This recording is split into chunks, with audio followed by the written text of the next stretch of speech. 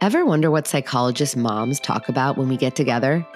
Whether we're consulting one another about a challenging case or one of our own kids, or just leaning on each other when parenting feels hard, because trust me, even when we do this for a living, it's still hard. Joining me each week in these special Thursday shows are two of my closest friends, both moms, both psychologists. They're the people I call when I need a sounding board. These are our unfiltered answers to your parenting questions. We're letting you in on the conversations the three of us usually have behind closed doors. This is Securely Attached, Beyond the Sessions. Hey, everybody. Welcome to another episode of Beyond the Sessions in the Securely Attached podcast. I am here with Dr. Emily Upshur and Dr. Rebecca Hirschberg, both psychologists, both moms, both wise women.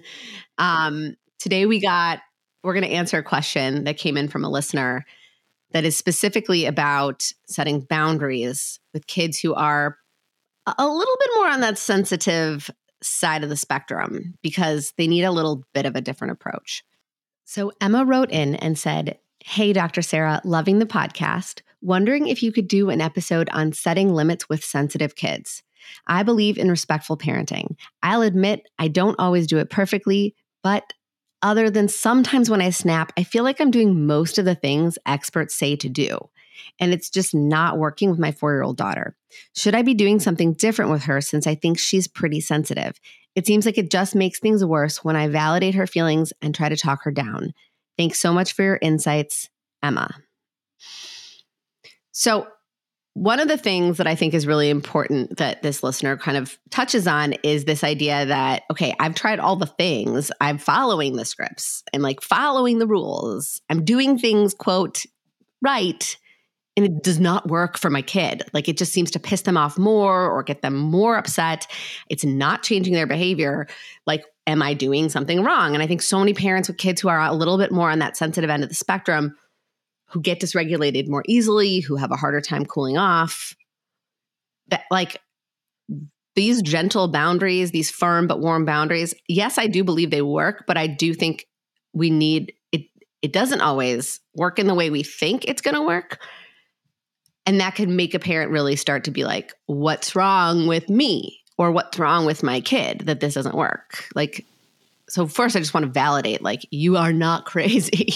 It doesn't always work. It's not, these strategies do not work for every child all the time in every situation.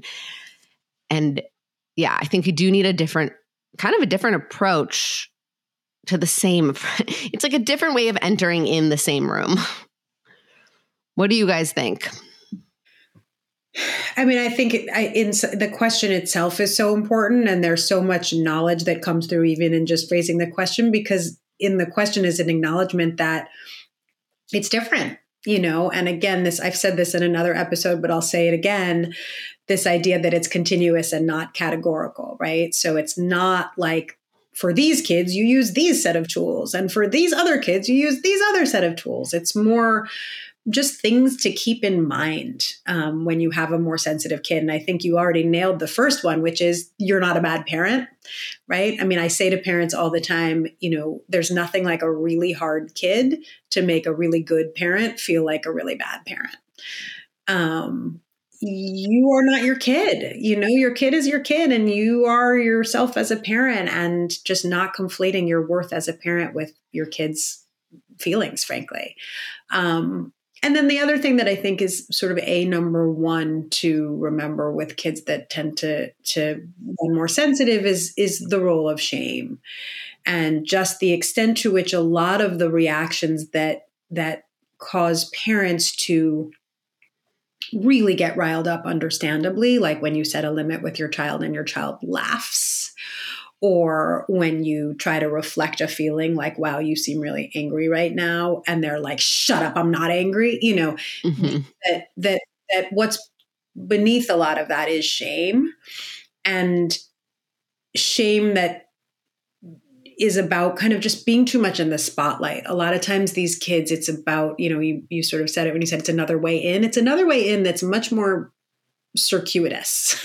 Yes. These are kids that when you look at them directly and you speak directly and you hit on something too hard, which may for you not be too hard, it's too much for them. And it doesn't mean that you don't set limits.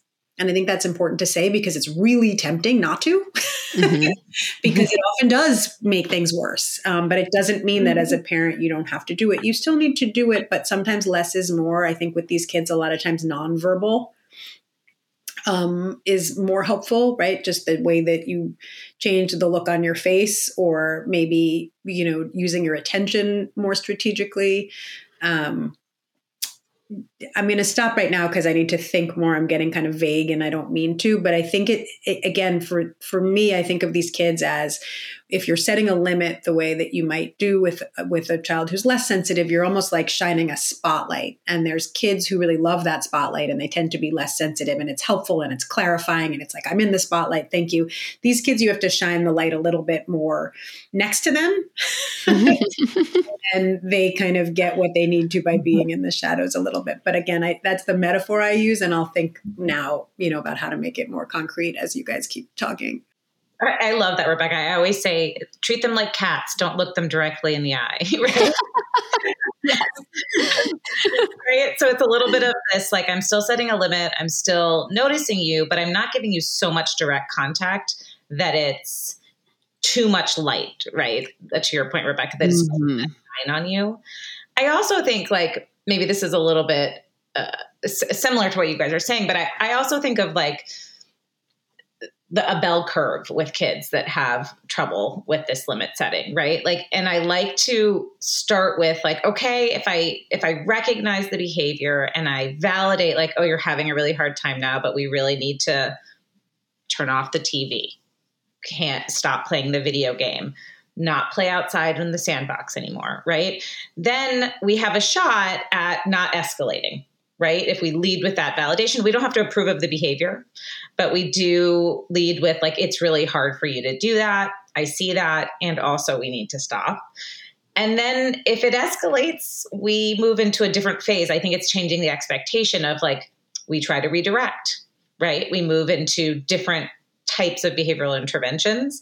And then I do think if it really gets into the red zone and we have kids that are very flared up emotionally, maybe we can remind them of their coping skills. Maybe we can clarify the expectations. But if not, I think that's when we just sort of accept that we have to wait till they cool down again to, go back to the recovery phase of like, I work with another parenting woman, Dr. Alana Spira, who's amazing, and she calls it a love sandwich. So she says, afterwards you have to, in this recovery phase, like you're out of the red, right? But then you say like, you had a really hard time listening. You can still set the limit. You still have to do X, Y, and Z behavior.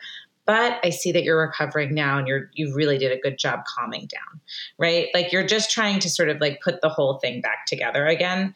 But I think maybe what parents need to know is you kind of have to radically accept that once it gets into the red, we kind of have to patiently wait. Maybe that means standing like a statue in the same room. I think some readers are saying, do I stay in the same room? Listeners are saying, do we stay in the same room with them? If that works well for your child, stay in the room with them and be quiet and be a statue until they calm down. Some kids want to be left alone. That's okay too. But there's no teaching in that moment. And I think that's the time when we want to say, we didn't fail. This is just the arc, the bell curve, the arc of this kid's emotions. And we sort of have to work within that system and not try to crush that system. Yes. I also think these are kids that do really well with, systems and structures that are set up preemptively, so that, with predictability, so that you potentially have to set fewer limits in the moment. There are kids who can kind of roll with the punches and there are kids who can't. And the kids who can't are often the more sensitive kids. And so again, with the understanding that you can't do it perfectly every day, but really letting them know what's coming down the pike in terms of transitions, in terms of expectations, before there's any sense that they might have done something quote unquote wrong, that you're then going to kind of risk that shame response. I talk with families a lot about, I use the term pre-gaming, that like, I for a long time in my home and still certainly sometimes you will often hear me say, I'm about to tell you guys something that needs to happen. Let's see if we can keep a calm body and a kind voice. Right. And then they'll sort of look at me, and I've let their nervous systems know, like, there's something coming that might be a little tough. And then I'll say, like, someone needs to walk the dog, and I said right away, I might have one of them falling on the floor and the other one groaning at the top of their lungs. This is like the challenge has been set. Let's see if we can keep a calm body and a kind voice. Or if they're playing together, if they're playing a game where there's a winner and a loser, I think of air hockey, let's, just a reminder that one of you is going to win and one of you is going to lose by definition. Let's see if everyone can keep a calm body and a kind voice. You're playing sorry. Reminder, every time you pull a card, you might get a sorry card. Mm-hmm. That means that you're going to have to start over. Let's see if when that happens, we can keep calm bodies and kind voices. Like, it's just this, we're constantly working on that skill preemptively. Yeah. And I think I love this point you're making about doing it before we start something, because I think a lot of times we give that kind of coaching in the doing phase of something. Like, we're already playing sorry and we're noticing, oh God, someone's going to really get pissed off when they pull that sorry card. And then we're like interrupting the doing to give these prompts and coaching. Yeah. And that doesn't land well with these kids either, because they do not like being interrupted when they are doing. They need to be able to practice thinking about preparing, getting ready for something before they do. Because once they're in the doing, getting in there, this is well before they're dysregulated because they got pissed off. Sometimes we just are trying to coach. Yes, we don't want to coach when they're already dysregulated, but we also don't really want to coach when they're doing, even when they're regulated, because they don't like being interrupted. So we want to coach before they start, which I think does two things. To your point, Rebecca, it helps them kind of know what's going to happen and make the decision. Do I want to play sorry right now? Like, my daughter also, we were just camping and we were playing this camping game, and like it was like a board game that we bought because we were going on a camping trip. Oh, cool. And you have to like pick cards and like kind of take turns slapping the right card to get to fill your little camper board or whatever. And the first time we played it, it was an absolute disaster because, they both were competing and one was continually losing, and my daughter did not tolerate that well. So I was like, whew, I think we're done with this game. And then I got a board thrown in my face, not kidding. And so like, that was just a real big disaster. And then we had to kind of deal through that meltdown and deal with all the stuff. And so what I did in that moment is I was like, it's not safe to throw that. I'm going to put this away. We can't play this game if you can't be safe. She proceeded to be furious and melted down. I put the game away though. And I let the meltdown happen in the campground with all these families around. Fortunately, it's like, every campsite's having meltdowns is camping. But anyway, my point is the next day they wanted to play that game again. And I was like, I could very well see myself saying like, no way, you guys can't do it. But instead I said, okay, well, if we play this game, what's going to happen? We have to hit those cards again. One of you won't get the card, and sometimes you're going to be really mad about that. Can we do this? Can we play? And they were, of course, like, yeah, we can play. And I was like, okay, well, then let's think a little bit about what will happen when you both hit the thing at the same time, or when one person hits it first and you don't get it. Can we practice saying, I don't like that, but I'm happy for you that you got the card? Can we practice it? And they were in a good mood at this point because they were eager to play the game. They were fine. So they were like, yeah, we can practice saying that. And then I played it with them and we practiced doing that. And that was a little bit more successful of a game. And I say that not to say like, oh, well, if you just do it this way, it'll be easy. It could have very well devolved if, other variables were, at play, like if they were hungry or cranky or hot or tired or whatever. But it turned out better the second time because we prepped before we started We role played certain scenarios that might go wrong. I gave them tools and strategies for what to say instead. And then I played with them and modeled it and kind of co-regulated that entire gaming session. And after that, my kids could play that game by themselves for the rest of the camping trip. So your point that like preparation, it's got to happen before they do. And I think that sometimes we forget to do that, or we didn't know that that's a more effective strategy. Yeah, I have a feeling if the listeners are anything like my clients, which they often are, I would imagine, someone is thinking to themselves right now, oh my God, that sounds like so much work. Mm-hmm. Or how did you think to do that? And those are both completely typical and understandable reactions. For the how did you think to do that? It's, as far as I'm concerned, just a muscle that you practice building. It's like learning a new language. It really is, and it's just about practicing, and it becomes more and more natural. And I've had parents that say it really feels so forced and contrived and not them. And then it gets easier over time.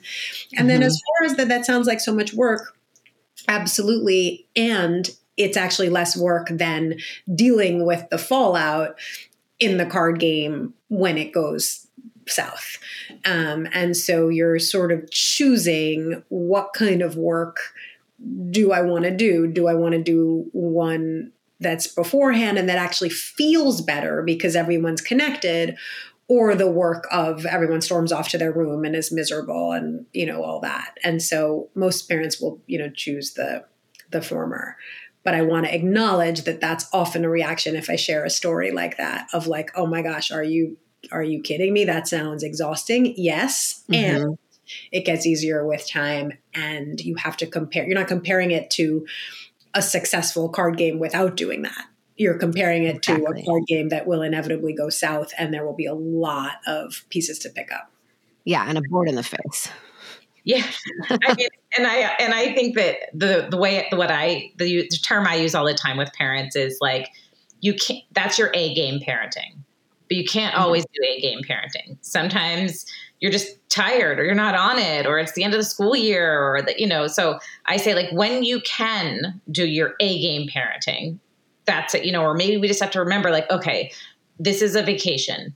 There's no schedules. There's a lot of loosey-goosey, not structure. Like, I might have to do A game parenting this week to make it successful. I might not be able to just do the fly by the seat of my pants, my usual vacation in the summer week, right? I think that's sort of the term I use. But I also say, like, you can't be your A game all the time, right? You can't. No. You just. And so. No way. I'm certainly not. I mean, there's definitely been times where like I've just been like screaming because everyone's melting down, and I didn't think to do it. And Rebecca, to your point, yes, I have a slight advantage because all day, every day, I'm practicing this muscle by working with parents in this way. But even in my home life, I don't get it right all the time at all. And so, it's useful to share the stories where it works to illustrate that A game parenting, Emily. But by no means am I A game all the time at all. I totally agree. And I want to just honor that parents, I mean, just back to this idea of these sensitive kids, which is where we started, like, you can have feelings about the fact that you have to have more of your A game parenting hat on when you go on vacation than your friends might.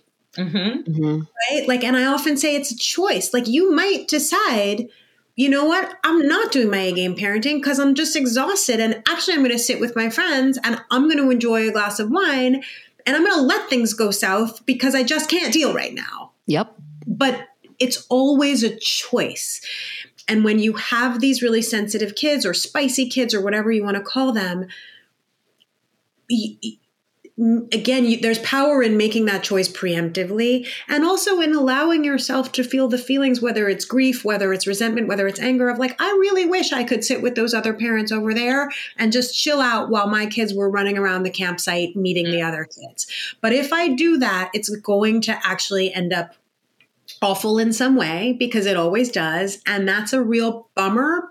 But I've learned my lesson, or that's going to happen and I'm going to risk it this time because I just don't have it in me. But like, again, to acknowledge your own, that not all kids are created equal and not all parenting is created equal. And so you are someone who has a spicy kid or a sensitive kid or a difficult kid, it is harder. Like that's legit. And there are kids that you will see who can play this friggin' camping board game that Sarah so beautifully described.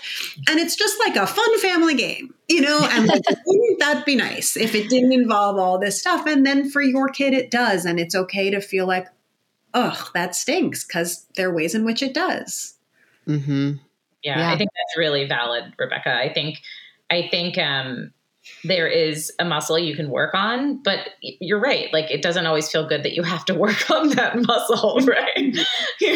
You might just not want to that day. And I think that that's a really important point. And I also think these kids can be kind of unpredictable. So as much as we do the pre-planning or the pre-teaching or the anticipating things, you know, things are going to come up that you just didn't know, you just didn't expect.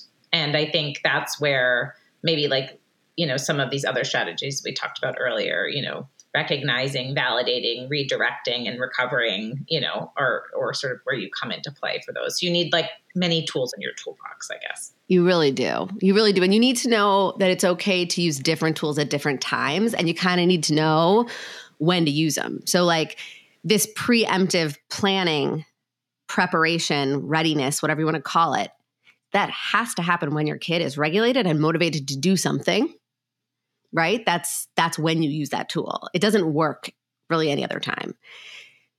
If you have a kid who's already gotten mad and is dysregulated, then, and this is, I think, where it's really tricky, because dysregulation isn't just like all or nothing either. There's like there's like intensity levels of it. And so I often try to like describe to parents, so like on a scale of 1 to 10, 10 being like absolute volcanic eruption, 1 being like, I'm sleeping. Like I'm so relaxed and so regulated that I'm literally asleep. 3 in my sort of scale is like, I'm awake, I'm alert, I'm regulated. We're not always at a 3.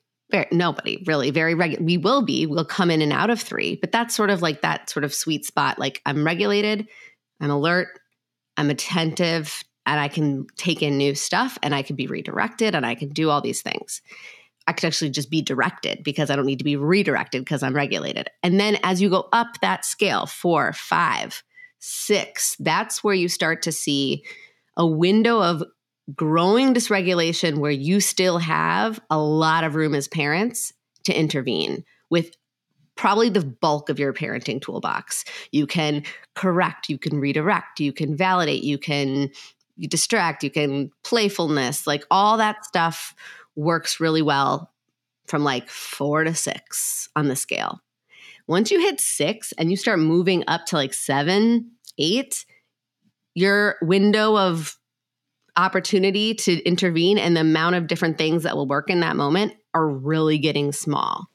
And that's when I think we have to know our kid and know what helps them when they're like at the 6, 7, 8 range, because it's not the same for every kid. 4, 5, 6, most kids, no matter what kind of kid they are, will respond to support in that range. But for some kids, when they get to 7, 8, you need to know what your kid does. And if you have a kid, like we were saying earlier, when you shine a spotlight on them when they're at a 6, 7, 8, they will not tolerate that. It will rocket them up to 9, 10. And then you're totally kind of done. And you have to do what Emily was referring to earlier, which is accept and let it ride out.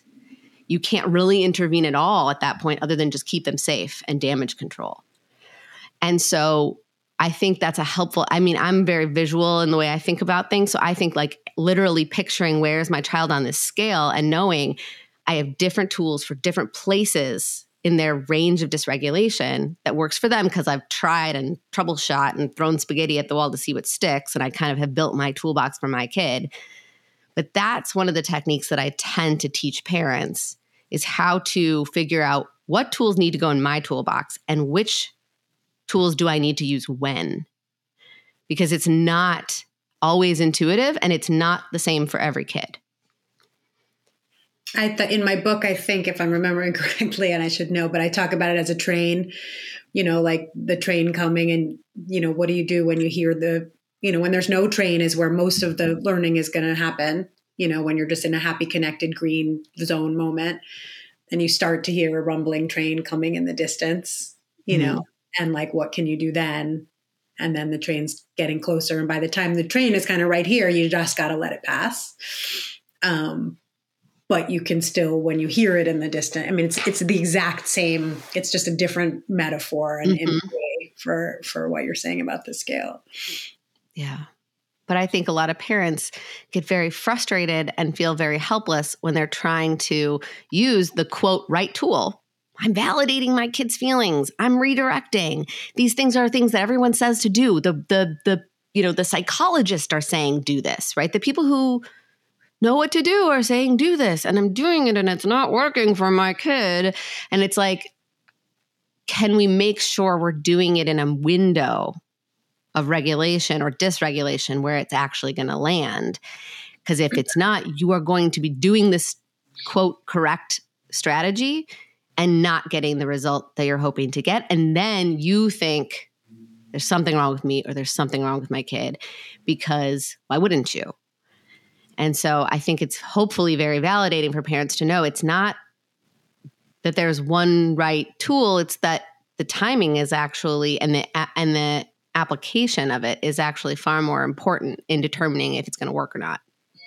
I also think it's fair that some kids during some times, you might always get the peak. You might always get to your 8, 9, 10, right? Mm-hmm. That's part of their cycle. I think radically accepting that and learning how to manage that is really important in that phase of being at the top of that bell curve where you're like 8, 9, 10, right? Doing more of that active ignoring, active being like being there, but not reinforcing the behavior, physically being a grounding station for your kiddo, but not necessarily interacting with them a lot and waiting for that train to pass, and sort of Rebecca's analogy there, right? So like that might just be what it is. That might just be what limit setting is in your household for a phase of life. And that's not wrong. Like you're not doing it wrong if you have to go through that bell curve or that arc or that phase. So I think there's two things. There's like the one, which is like, can we refine it so that you can intervene at the right time, right? And in the right sort of like the right heat, the right temperature of the moment. And that's great. And we can always talk about pre-teaching and sort of intervening at the right time. But I think there are also some kids that have to go through this arc, and that you just have to learn as a parent how to do that piece, the best, ride that wave the best. And that's not a failure. I guess that's sort of my bigger message.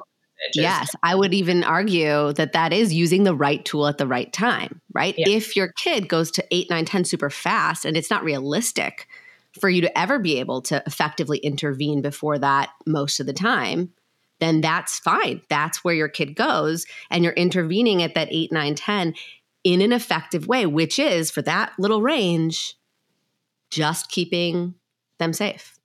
Just allowing this to pass, just allowing it to ride out, letting their nervous system release and eventually reset, and just literally keeping them safe while that is happening. And that, I think, is where a lot of parents mistakenly say, I have failed if I get to that point. Instead, we need to reframe that and say, when my kid gets to that 9, 10 space, the right tool in that moment is simply giving them a safe place to let it ride out. And that is actually success, not failure. That is you doing what your child needs you to do for them in the moment. That is like, that's the right tool at that moment. And it's good. If you do that, you've done a good job. Yeah. It feels bad, but you've done good. Oh yeah, it feels terrible. Bad, but you did good. This is great. I hope that people find this validating, because it's not. It's messy. Messy's fine. Messy's totally fine. Inevitable, if you ask me. Indeed. Thank you so much for listening. As you can hear, parenting is not one size fits all. it's nuanced and it's complicated. So I really hope that this series where we're answering your questions really helps you to cut through some of the noise and find out what works best for you and your unique child. If you have a burning parenting question, something you're struggling to navigate, or a topic you really want us to shed light on or share research about, we want to know. Go to drsarahbren.com/question to send in anything that you want Rebecca, Emily, and me to answer in this new series, Securely Attached Beyond the Sessions. That's drsarahbren.com/question. And check back for a brand new Securely Attached next Tuesday. And until then, don't be a stranger.